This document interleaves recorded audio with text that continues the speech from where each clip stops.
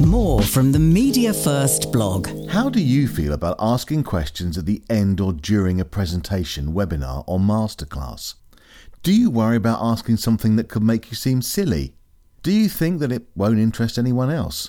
Maybe you feel your question is obvious or simple and that everyone else in the audience knows the answer. There's a lot of help out there for presenters about answering audience questions, and it's something we often cover during our presentation skills training. But we were recently asked to help an organisation to prepare its delegates to ask better questions at the end of presentations or webinars. And it got us thinking, do people think in advance about the questions they might ask? And if they don't, why not? Because here's the thing, asking questions in front of a crowd can make us feel vulnerable. But good questions pose a great opportunity for those asking them. Of course, asking questions can enhance your understanding of the subject and create a better exchange of ideas, and that, in turn, can help your organisation. But it's also a great way of raising your profile, progressing your career, and showing a drive to improve. Speakers and audience members make a mental note of those who ask good questions. Often they want to find out more about them and what they are working on.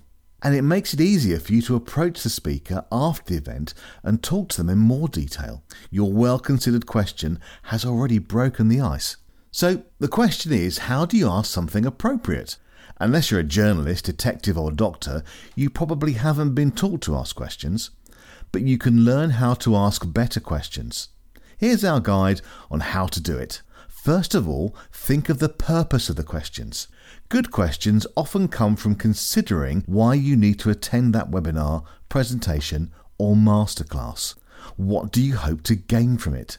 What do you hope to learn from the speaker? Are you after factual knowledge, opinions, or advice? Critically, thinking about the purpose in advance will help you come up with questions during and even before the event. Then you need to do your research. We often stress the value of good preparation. It's critical whether you're speaking to journalists or delivering a presentation. When you attend a presentation as an audience member, you don't tend to prepare. Why would you when you're there to learn? But doing some research will help you ask thought-provoking questions. Research the speaker and their organisation in advance. What would you want to learn from them? What else have they recently worked on? Then start to note down some questions you might ask if they're not covered during the presentation or webinar. The next thing to do is be curious. The importance of curiosity is something we often stress during our masterclasses for members of the Media Team Academy, and it's an increasingly in-demand soft skill you can develop. Curiosity is about a willingness to learn more and delve deeper. You want to develop your knowledge and seek new information. And when you are in that mindset, you naturally ask better questions to develop your understanding and learn from others. So be willing to change and challenge your perspective and question why things are the way they are. Now, to ask better questions, you need to be a good listener. If you don't properly pay attention and zone out or focus on what you want to ask, you could ask something that's already been covered. Give the presentation or webinar your full attention. Take notes to help you keep track. If you are aware of what has already been discussed, you won't ask questions that could make you look silly. And then show you've listened. There are some great ways to frame your questions to show the speaker you've been listening to what they've said and not spent time scrolling through your phone. Phrases like, "You mentioned earlier," "You showed us that," and "I have a question about something you mentioned during the first part of your talk" shows you are paying attention. And that's more likely to lead to a better response. Also, avoid asking leading questions, because leading questions assume you already know the answer. But you should be asking questions that expand your knowledge rather than those that seek to confirm what you already know. Leading questions can often be responded to with a simple yes or no. Not a great way to tease out more information. Instead, consider the advice of Dale Carnegie in his self-help book, How to Win Friends and Influence People. He advises to ask questions the other person will enjoy answering. Remember, the Q&A session is not a time for you to show off your knowledge in front of the audience. If you want to do that, then maybe attend one of our presentation skills courses and talk to your comms team about getting yourself some speaking engagements. It's good to ask a what and how question, because what and how questions are great ways to gain more information from a speaker.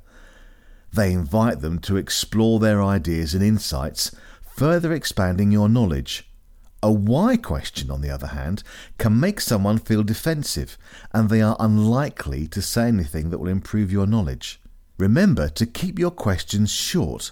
To get a good answer, the presenter will need to fully understand what you are asking. So keep your questions short and simple. Don't start with a long rambling story that causes the presenter to worry about where you are going and makes the audience members switch off. Similarly, avoid multi-part questions. They suggest you're not clear on what you want to ask, and people might think you're trying to hog the stage. You can also learn from others. Our journalist trainers are always looking at the questions asked by other reporters and thinking about what they can learn from them. The same applies to asking questions in presentations. Have you heard a great question from someone else during a talk? Don't just sit there wishing you'd asked it. Make a note. Why do you think it worked well?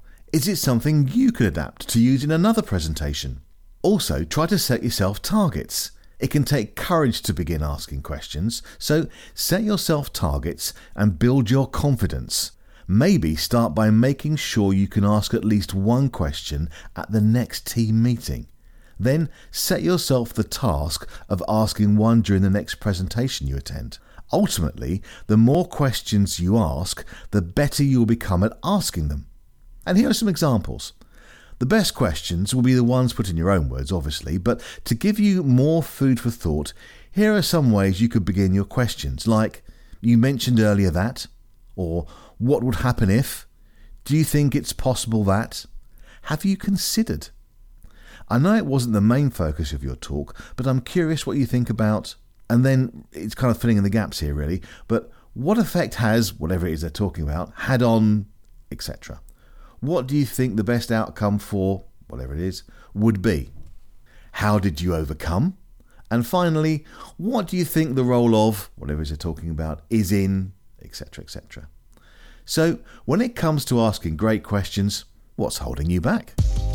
Read and hear more from our blog at mediafirst.co.uk. Media First, specialists in communication training.